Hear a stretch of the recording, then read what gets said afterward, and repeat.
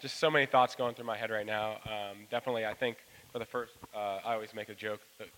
The first like year and a half of Kyle and I's friendship, I was unaware that we were like in like a friendship. I Very was like, meaningful. Yeah. I had no idea what was going on, and part of that has to do with what I'll be talking about tonight, and what this text is saying to us. Um, and I want to say thank you to Kyle for putting me into these awkward um, moments in my life, because it is truly in those moments where you do grow the most. And I can remember the first day that I stood up here and I did like the announcements, and I was so like I was shaking and my voice was, I could feel my voice shaking. And then the next time I came up and I gave name to that and I said like I was just really nervous. And from there on, I don't think they ever got too much better, but at least I felt more comfortable after I said that I was nervous. So I'm nervous. But it's okay. All right, so let's kind of dig into this a little bit. Um, what I want you guys to do right now is just run through this familiar scenario in your head with me. Uh, you guys are young, you guys are kids, and you're in your room, and you're fighting with a sibling, and dad walks in, okay, and he kind of comes in on the tail end of an argument in the beginning of a fight, and he stops you guys and he says, "What is going on? What's going on right now? What is all this conflict?" And this is something that I'm too familiar with. Being the youngest of three boys, I was just always getting picked on by my older brothers, and they were just so terrible to me, and I never did anything wrong, and and that is the truth. And I've got facts in my brain to prove that. Um, and my lovely parents right here would validate that, right? Yes, yes. Um, but so that's the question that James in chapter 4 is asking to the early Christians in verse 1. He's saying, "What is all the conflict right now? What's going on?" Okay, and so put yourselves back into the shoes of those kids, and just think for a moment. If you're like everybody else, it's safe to assume that the answers that you would give to your father would be a little bit less than the truth, even if the answer that you gave was a truthful account of what your opinion is. Okay. Um, so furthermore, imagine any scenario. Maybe not just a fight with somebody on like an external fight, but maybe there's a internal conflict going inside of you. Um, are we 100% telling ourselves the real truth about what's going on? Well, James cuts to the thick of things at the end of verse 1, and he says, he asks a rhetorical question that should definitely make us stop and really consider, are we really telling ourselves that 100% truth? He's saying, don't they come from the evil desires at war within you? I really like the translation from the Message because it's even more forward than that. He says, do you think they just happen? In other words, do you think conflict in your life just happens? Like you're some kind of walking conflict magnet, right? Think again, says the Message. They come about because you want your own way, and you fight for it deep inside yourselves. So before we dig into that text, or as we say around here, unpack these verses, I want to kind of spoil the plot a little bit and get everybody in the same headspace. Regen, this text is about our social relationships. It's about how we handle every single day conflicts, but most importantly, it's about my own internal conflicts, which create outward conflicts and the inability to move closer to God. When I read James 4, 1 through 10, it's like the old saying, when you point your finger at somebody else, there's three fingers pointing right back at you, okay? And that's the most vivid picture that I can get when I read these words. It's not God's fault. It's not your wife. It's not my wife's fault. It's not my family's fault. It's not your coworkers or your bosses. It's not Kyle's fault. It's mine. And what these verses are saying is we have to own that. James is telling me that conflict in my life is coming from my selfishness. However, James is not speaking to only one person. In his letter, he's speaking to all Christians. Therefore, this quality of selfishness is inside each and every one of us. So as wise Christians, it's our responsibility to recognize this about ourselves and handle these moments that we have in our lives graciously. Every day we have countless opportunities to move closer to God. And in fact, it's the very first thing that we learned in James chapter 1, verses 2 through 4. And this is what it says, when troubles of any kind come your way, consider it an opportunity of great joy. And Kyle preached on this, and at first glance when you read that, it's like, that doesn't make any sense. How can these troubles in our lives bring us joy? Well, that when your faith is tested, your endurance has a chance to grow. And this is what I was alluding to earlier. Right now, my faith is being tested. I stand in front of everybody, super humbled, super nervous. And right now, I'm giving myself a chance to grow through this. So let it grow. For when your endurance is fully developed, you will be perfect and complete, needing nothing. James says our selfish desires, selfish passions, and jealousies. These are when I point at you, those are my three fingers that I refer to as the three fingers of death. All right? So just be careful pointing at people. They fight within us. And what's interesting about them is that they make promises of instant gratification. They make promises of success and satisfaction. But the truth of the matter, James tells us in verses 2 and 3, is despite all of our jealousy, despite all of our selfishness that we display and all of the stomping on heads to get above everybody else, we are not getting what we want. It's just not happening. We are not getting it. We may be consistently faithful to our selfish motives and do whatever is necessary to see them through. And by when I say whatever is necessary, I mean that literally. Whatever is necessary to get what we want.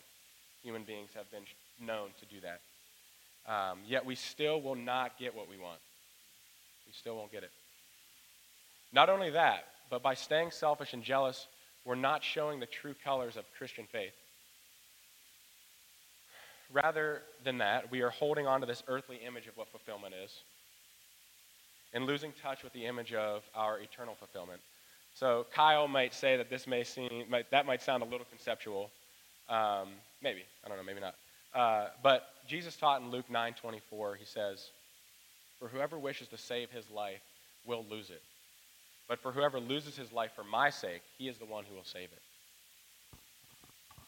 In this next part, I'm going to personalize this next piece. I admit, I haven't prayed much in my life. And to be honest, I actually said, I think, my first legitimate prayer about 5 minutes ago before I stepped up here. And based off of the text that I was reading, as I'm reading through James and as I'm learning through the previous chapters, one of the biggest things that I took from this text in particular, because I was just studying it like a maniac so I could stand up here and actually sound intelligent, is that humbling yourselves, even through prayer, is important. So I prayed that I could, speak the truth to you guys, because as Kyle said at one point, that teachers are going to get judged a little bit more strictly than people that aren't teaching. So I wanted to make sure I stood up here, and I'm giving you guys the words for you guys, not for me, so that I can feel good about what I did. Mm-hmm. So yeah, I did that just a moment ago. It's working. Yes. But James says, you don't have what you want because you don't ask God for it. And that's me. So I'm being persuaded into believing I can do all these things without him. Selfishness tells me that I don't need the consult. Thanks, but no thanks, God. I can figure all this stuff out without you. What this tells me is that my faith is about me and it's not about him. But what about people that pray faithfully? James continues, even when you do ask, you don't receive because your motives are all wrong. You only want what will give you pleasure. Again, the message is helpful because it's a little bit more forward, I believe. And it says, you wouldn't think of just asking God for it, would you? And why not? Because you know you'd be asking for what you have no right to, your spoiled children, each wanting your own way. I would say that prayer is pretty common in a place like this. I think you guys would agree. A alas, for some, and I'm definitely not pointing any fingers, the prayers that come out sometimes more closely resemble wishes to a genie rather than something that's going to advance the kingdom of God. I believe what I learned in this text, I think that's something that we need to be very aware of. This all points back to that internal battle that we have. If our thoughts and actions are persuaded by selfish motives, then our prayers will also be tainted as a result. And finally, our thoughts and actions are selfish because our loyalties are divided between what we desire for ourselves and what God desires for us. And in this moment, I'm reminded of a prayer, or at least part of a prayer that I think everybody is familiar with. And it goes, "Your kingdom come, your will be done on earth as it is in heaven." I feel like we should do some sort of tag in kind of thing. Yeah. You know what I mean? There we go. So what about us? The challenge that these early Christians are facing, when you think about it, isn't all that far away or different from the trouble in our own lives. James is writing to a church that has melted down into nonstop conflict and strife and jealousy. Now, good news, Regen is not that church. Thank you, Jesus. Otherwise, I would quit and just be done. Seriously, so don't fight each other. But what I love about it is how much this applies to our own life. Chapter 4, verses 1 and 2 in the Message, again, just say this. He says, "Where do you think all these appalling wars and quarrels come from? Do you think that they just happen? Think again. They come about because you want your own way and you fight for it deep inside yourselves. You lust for what you don't have and you're willing to kill to get it. You want what isn't yours and you'll risk violence to get your hands on it." I mean, he really uses some really dramatic imagery. I mean, they're fighting, they're trying to get stuff from each other, they're willing to kill to get it. And I feel like we've said this out loud here before, I'm not looking out at you thinking somebody here's a murderer and I don't know who it is yet, but I'm going to find out. I mean, and so he's talking about killing and murder and violence, and it gets really intense. And so we think, well, maybe that's not us, or the conflicts that we're having aren't that similar. But I think when we look at it again, James is right. We're not just fighting, we're at war. We're not just quarreling. We're not just having a spat. We're at war. We're not just at an impasse. We're at war. And I can't help but wonder if, as James is being extreme in these verses, he's actually pointing to something extremely true. And so you and your spouse might be at war. Now, it might not be a hot war. It might not be yelling and screaming and throwing, but it might be a cold war. So that's just silence and manipulation and marital espionage, right? You and your kids might be at war, which if you're an adult parent in the room, that's scary. See, some of us are new parents in the room, and so when your kids don't do something and you want them to, you just can lay down the card, "Because I said so," right? But then your kids turn 40 and that doesn't work anymore, right? You can't just keep saying, "Because I said so." And so you and your kids are in this kind of nonstop cycle of conflict. You and your members of your family might be in just nonstop conflict. You and somebody at work. And so now we start to hear these words of James and saying, well, yeah, I think I do know what it is to be at war. I think I do know what it is to be in conflict. James says that these wars in our life come from desires that are out of order, desires that have been left unchecked to the point that we will steal or kill to realize those desires. Again, weird. I don't think any of you is sitting here thinking I'm going to kill to get this thing that I want from my spouse. I'm intentionally trying to steal from someone at work. But think about it again. What happens when you're so frustrated with your spouse and so at war with them that you manipulate and you lie to get your way? You're stealing their power and you're killing your marriage. When you and your boss are so frustrated with each other that you go over her head by carbon copying their supervisor, which happened to me once, and I wanted to toilet paper the person's house. Don't do that. Anyway, what happened in that moment is you're stealing your boss's power and you're killing her job. The man who is so angry and so alone in his marriage, who has just totally turned to pornography, is stealing intimacy from his wife and is killing his marriage. I mean, there are more ways to steal and kill than to take someone's stuff and to criminal minds the heck out of them. You know what I'm saying? There are more ways to do that. And so as much as we'd like to distance ourselves from Scripture, I feel like this is something that you and I talk about a lot in the gym often, is as much as we'd like to move ourselves into this, I'm past this, I'm smarter, we live in a more intelligent era. More often than not, Scripture comes alongside and almost to accurately diagnoses us. And James' diagnosis is this, that these quarrels and conflicts and wars at work and at home and maybe even sometimes at church come about because we want our own way and we fight for it deep inside ourselves. And so James says the problem is that our desires and motives are all wrong. Just think about that for a second. Every desire that you have is more often wrong than not. Even your best intentions ought to be questioned. And this sounds weird to us because we live in an era when every one of our desires is self-validating. There was this, do you remember that show, My Strange Addiction? Okay, there was like last week a clip going on around that. Oh, hang on a second here. Oh, come back to me. Okay. So there was this clip going on Facebook from this guy. This guy's strange addiction is being a goat. Yeah. Okay? And what watching the clip, it's actually kind of heartbreaking. He says out loud, I didn't have any friends until I became a goat. And I'm thinking, well, yeah, because they can't, like, talk back to you. You know what I'm saying? And you can't really tell, but he's, like, even done his hair so that it looks like kind of goat, like horn situations. And his strange addiction is being a goat. And we live in a world where we would say all of our desires are self-validating. So whatever I feel and whatever desire I have, because I have it, it's a good thing. And it shouldn't be questioned. It shouldn't be challenged. Nobody should be going up to goat dude as much as we want to and being like, bro, I don't think you should be a goat. I think we might need to check you in somewhere. Something's not okay, because that's really what's going on. But what we're supposed to do is kind of applaud that and say, like, good job, goat buddy. Like, way to go.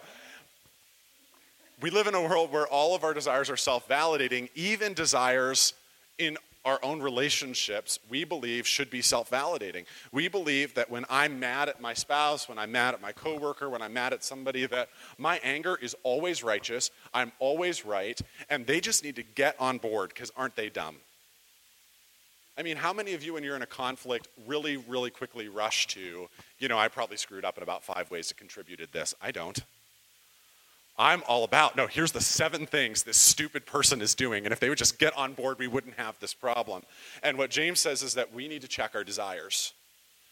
James says that we're created for our desires to be filtered and challenged and checked by something, or probably even better, someone greater than ourselves. And so to get out of this cycle of just nonstop conflict, because that's what's going to happen. Zach's language of a conflict magnet actually far too accurately describes our lives. Because more often than not, it's conflict interrupted by peace, not peace interrupted by conflict. Because we're kind of just trapped in this cycle where our desires are so unchecked that the way we're thinking is just kind of never questioned. And so now I'm mad at everybody all the time, and everybody's mad at me, and now here we are. And so James says the way that we get out of this cycle, the way that we not only solve the quarreling and the fighting and the warring, but also the way that we get our hearts right, is by a skill that Zach would call noticing and naming. TM, precision nutrition. It's called noticing and naming. So I want to talk about the noticing part, and the naming part is Zach's. Noticing is where we get is what we get out of James 4:4-6. James 4 starts off really cheery. You adulterers. Isn't church nice? You adulterers, don't you realize that friendship with the world makes you an enemy of God? I say it again, if you want to be a friend of the world, you make yourself an enemy of God. James is trying to get to the root cause of our conflicts. When you take counseling classes, they'll talk about a person's going to walk into your office and they're going to have a presenting issue. This is the same if you're a doctor. They're going to walk into your office, they're going to have a presenting issue. My elbow hurts. And then you kind of start digging into it. I'm kind of stressed out at work. You start digging into it. Well, it's not about work. It's not about the elbow. It's about this other thing inside of them, and it's about how their marriage is falling apart. And so our presenting issue, James says, is our conflicts. The real issue is that our hearts are divided, that our loyalties are divided, that our motives are wrong, and that comes, James says, from spiritual adultery. Boom. I mean, he just lays it out there. This is why we don't like the Bible, right? This is why we like Hallmark cards, because there's no you adulterers Hallmark card. Birthday for him, birthday for her, anniversary. There's not that section. But James brings the hammer down and accuses us, accuses you, accuses me of spiritual adultery, of divided loyalties is what he calls it in verse 8. He says that these conflicts and our broken desires come from us trying to two-time God. He says that at our hearts we are all sixth grade girls. We just all like to flirt a little too much. The gospel says that God the Father sent Jesus, and in his dying a sinless death, in his rising again to new life, what happened was God purchased us for himself. Again, remember Toy Story, where Woody the cowboy has Andy written on the bottom of his foot. We have God's name written. That's who owns us when we step across the line of faith. It's exactly what Paul says in 1 Corinthians. He says, don't you realize that your body is a temple of the Holy Spirit who lives in you and was given to you by God? He says this, you do not belong to yourself. You do not belong to yourself, for God bought you with a price, so therefore you must honor God with your body. God purchased us with a currency far more valuable than like Benjamin's. He purchased us with the life and death of his very own son. And when he did that, he transferred us from darkness to life. He transferred us from bondage to sin to freedom, from one kingdom to another, from the world, from friendship with the world to friendship with God. When you step across the line of faith, you got to get this. Something fundamental happens about you. It's not just, Zach is sitting up here not because like I peer pressured him and coerced him. It's something fundamentally different has changed about him, has changed about me at like the very core of our nature when we step across the line of faith. And so James says what happens is we step across the line of faith and God does some stuff in our lives, and then we see the world over here. And we just like to kind of hang out over here sometimes, just for a minute, and then we run back over. And then we're in a conflict, and it's like, I'm trying to be humble, I'm trying to be kind, I'm trying to love people, but it is a lot more fun to just be a jerk. And then we're like, but I shouldn't do that. I just sang that song in church, so I'm going to come over here again. And then we just kind of do this thing. And what James calls this back and forth action in our lives is not just like, you just really need an accountability partner. He doesn't say what you just really need is to pray a little harder. He says, no, this is spiritual adultery. And so listen to this. Let's get real about this. When you are locked in a conflict with your spouse, when you are creating drama at work, when you catastrophize a situation to make it worse, when you assume the worst about people and not the best, when you gossip about someone, when you slander someone, you are committing spiritual adultery. I mean, that's it. That is the problem.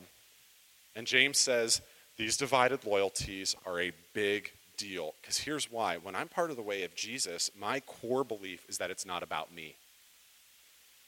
Want to follow Jesus? Rule number one, it's not about you. But I'll tell you what, if I want to just be in the world, you know what rule number one is? It's all about me. And so of course I have conflict in my life. If we are all operating as if my comfort, my wish, my desires are the most important, we're going to have conflict, and that comes from spiritual adultery, and God is not okay with that. Look at what happens in verses 5 and 6. This is the message. James says, you're cheating on God. If all you want is your own way, there's the word, flirting with the world every chance you get, you end up enemies of God and his way. And do you suppose that God doesn't care? Rhetorical question. No, God does very much care. The proverb has it that he's a fiercely jealous lover. We're going to sing a song. The opening line at the closing song tonight, the opening line of it is, he is jealous for me. Like God is jealous toward you. And what he gives in love is far better than anything else you'll find. James says it's common knowledge that God goes against the willful proud, but God gives grace to the humble. James evokes this imagery of love and marriage to express this idea that God is jealous for our affections to be loyal to him and to him only. I was at Zach and Jenna's wedding, and then fun thing I did yesterday, I did 2 weddings in one day. I was like a Vegas wedding chaplain. It was pretty cool. Just kept bringing them in and rolling them out. I do next. And when we do weddings, one of the things I ask is I say the vows are, Zachary, will you take this woman to be your wedded wife? Will you love her, honor her, comfort her, and keep her in sickness and in health, and forsaking all others, keep only to her as long as you both shall live? And that is the exact imagery that James evokes when he's talking about adultery. We are breaking our vows to the Lord when we commit this spiritual adultery, when our lives are kind of constantly in conflict. We prove that we really aren't interested in only one.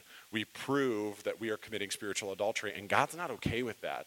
God gets jealous in this righteous, holy way.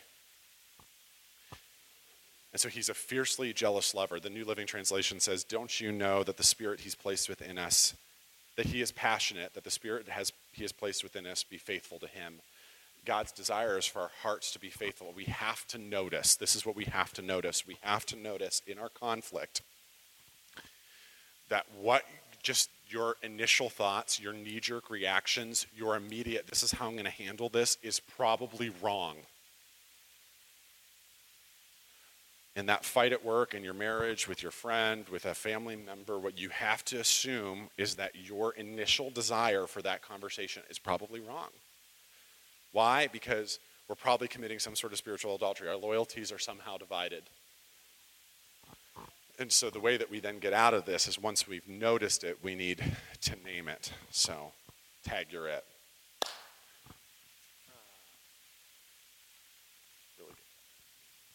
What's that? Really get that up in your face. Okay.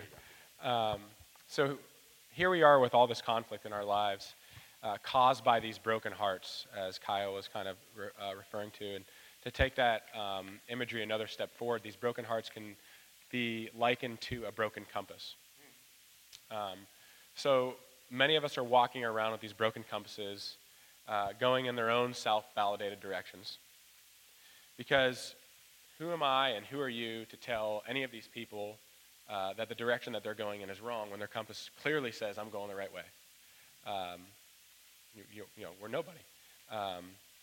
And one thing that I know when it comes to helping people change is that you kind of have to just slowly knock on that door and just slowly kind of prod at them and get them to tell you their feelings before you just go busting in the door and saying, James says this, and you're an adulterer.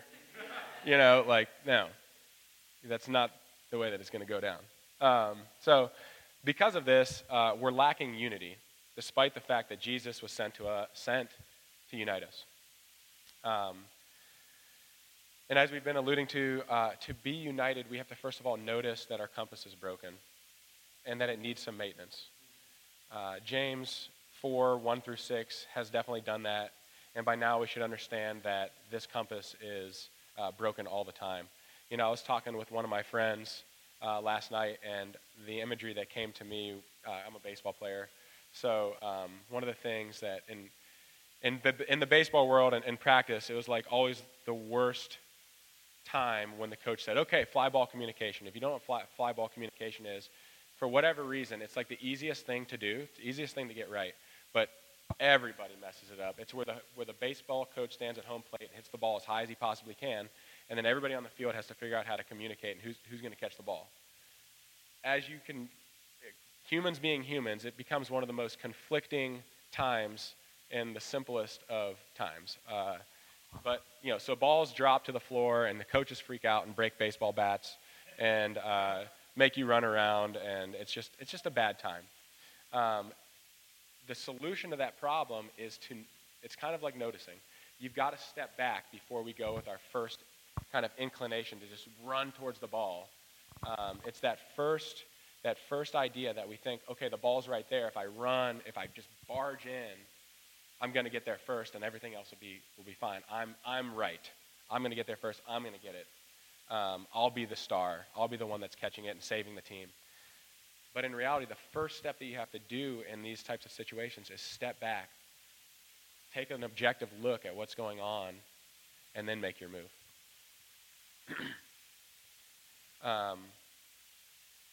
Verses 7-10 tell us how we're going to fix it. So after we've stepped back and we've taken an objective look, and whether we've made our decision or whether we haven't made our decision yet, we're going to know how to fix it here. James says, so humble yourselves before God, resist the devil, and he will flee from you. Come close to God, and God will come close to you. Wash your hands, you sinners. Purify your hearts, for your loyalty is divided between God and the world. Again, I really enjoy the messages from the Message.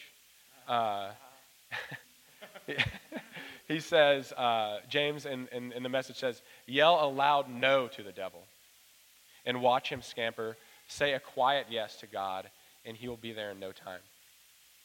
In these verses, James is talking about repentance. And repentance is the best way to describe what it means to call out wrong motives, to name them. Okay? Naming can happen after the fact, but it can also happen before and even as the action is taking place. We can repent even before we even do something. If we are so in tune with our faith and with our if we're able to humble ourselves before God and our brothers and sisters, we can stop, take a step back, and say, okay, I'm in the wrong right now. I'm going to stop myself before I make a bigger jerk of myself. And what's beautiful about that, this is a wonderful grace God gives us. God always gives us a way out of selfishness through repentance and naming at any time. And that's what I mean. You can do it before, during, and after. Every single time you have the choice to say, I was wrong, to humble yourselves. So by giving name to our transgression, we humble ourselves and quietly say yes to God and take a step closer to him. This is the way. That is the way that we take steps closer to God, is we continually humble ourselves. And that's how I feel, again, I'm definitely pointing the finger at myself here and saying that I think my journey to where I'm standing right at this moment, there's plenty of times where I'm definitely dabbling and I'm being adulterous, but I am proud of the fact that some of the things that I've done to this point to be able to stand here is humbling, and it's the reason I'm standing here right now. As many of you know, naming or calling yourself out for what really is in the presence of God and then other people is a very humbling thing to do, which is what I was getting at. Frankly, by giving name to your brokenness, you're noticing that your crap doesn't always smell like roses. It means that you are wrong. God is always right. And now he can begin to work his will within you. It's not until we notice that, it's not until we say it out loud, we name it, that he can begin to, work his will within you. It's just that we got to get past that stubbornness, that selfishness, that fear. Some images of some humble moments that are going through my mind right now for me, are my marriage counseling, when I fought to remain selfish and how that affected my wife. I was literally sitting on Stephanie's and Kyle's couch at marriage counseling, and I said out loud that I'm selfish and it's okay. I said that, like the exact words. I'm selfish and it's okay. I'm allowed to be that way, and because it's going to get me to where I want to be. And that's only a partial truth, because it will get you where you want to be, but in the long run, in our Christian faith, it's not going to get you anywhere. My baptism, when I admitted, my wedding ceremony, where I felt like I witnessed what the love of God must feel like, because I could barely look up at all the friends and family when Kyle had us face them. I just remember, I don't remember the exact words of the ceremony, but he had us turn around, and I looked at everybody out there, and I just looked down. I was so humbled by the love of everybody that was just staring at us, the smiles. That, to me, was something that I felt like I'd never felt anything like that. And that was a humbling moment to me.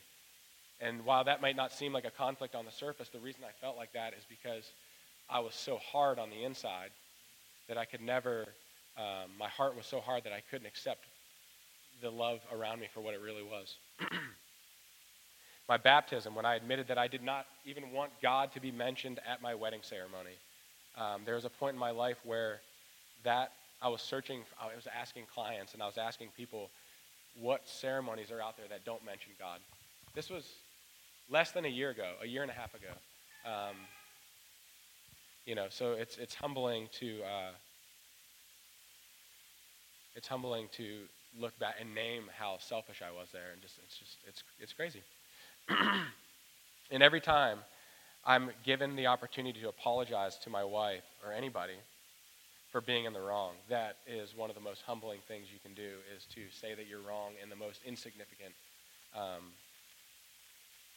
at the most insignificant seemingly time, to bring that more to light, to put our marriage moments on blast here. The other day, Jenna's preparing for dinner she's preparing for like 8 people, and my selfish desires, because I am so addicted to learning and addicted to mastery and wanting to impress you guys and have a knowledge of Christianity. I felt that it was going to be best for me just to go up to my room and read a book that Kyle gave to me about the Trinity. While Jenna's downstairs cutting potatoes and cooking by herself at 10:30 at night, and I was just having a great time being in my own world. And I proceeded to argue and say, like, well, I didn't need your help. And that was a lie. That's a lie. It's true. It's true, but it's also a lie. She didn't ask me for my help, but I blatantly lied for my own selfish desires. And this is what creates, and I truly think that if I hadn't been reading through James this week, and we hadn't been coming, it would have been a much worse marriage moment. So during many of these moments, tears fell, and I felt remorse. All of these moments had at their core either those internal conflicts or an external conflict caused by the internally divided loyalty. But I endured, and all of those experiences ended with me feeling humbled and led to me standing right here in this spot. So I'm grateful for that.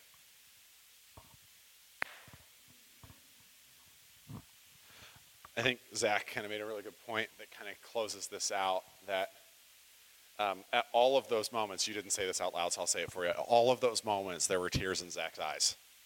So front row seat at wedding, front row seat at baptism, front row. Is it me that makes you cry? Because there's actually that common denominator. I'm there all of those moments. I'll go over here. Okay. Marriage counseling, pre-marriage counseling, I was right there. There were tears, and I love that that's what James says. Let there be tears for what you've done. Let there be sorrow and deep grief. Let there be sadness instead of laughter. Let there be gloom instead of joy. He says, humble yourselves before the Lord, and he will lift you up in honor. I love this idea of naming, of I once had somebody say to me, when you sin, you need to immediately tell the Lord. Like, you need to just keep short accounts with him. That's what humility is. Not because, like, if I don't get it all out there, like this thunderbolt is going to come and God won't love me anymore. No, but there's something about humility that says, when I step outside the boundary, I just say right away, God, I didn't do that right. In our marriage and in any relationship, saying to someone, I'm sorry that I did blank. Not, by the way, I'm sorry that I did blank, but if you take nothing else from me tonight, hear this, hold your butts really hard, okay? You don't say I'm sorry, but you just say I'm sorry. All of those have an effective dimension, but I love this idea of humble yourselves before the Lord and he will lift you up. This is why James ties that in, because I think a lot of our conflicts are about us trying to lift ourselves up. And what's super interesting is that God has no problem with giving you that.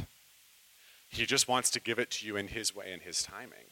God has no problem with you kind of getting to the goal that you see in your mind. He just wants you to do it your way. So we can lift ourselves up to do that. We can take control. We can lift ourselves up. We can be prideful. We can be puffy. But then the text says that God opposes the proud. Or we can humble ourselves in the midst of a conflict and all of these things, say, okay, I'm just going to back off. I'm going to name how I'm selfishly approaching this. And the gospel says that he will lift us up. And so I guess our challenge together would be to humble yourselves and to check your motives and to draw close to God. Let me pray and then we'll take communion. Hey, Jesus, I think in the spirit of naming, I just want to give us like 30 silent seconds to just name that. To name the ways that we've lived outside the bounds.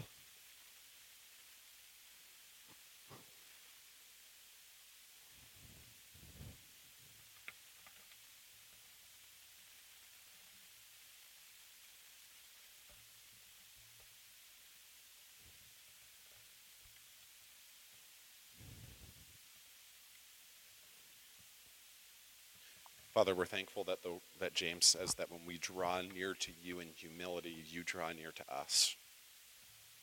And so, Father, for those ways that we're living outside the bounds in any number of ways, the ways that we're dabbling and flirting back and forth across this line, that we're being adulterous, we're sorry. And we just need your grace to be humble and to walk the way that you have for us. And so, Father, would you show us the next step super clearly, even if it's a step we don't like, and help us to take it with your grace. Pray in Jesus' name. Amen.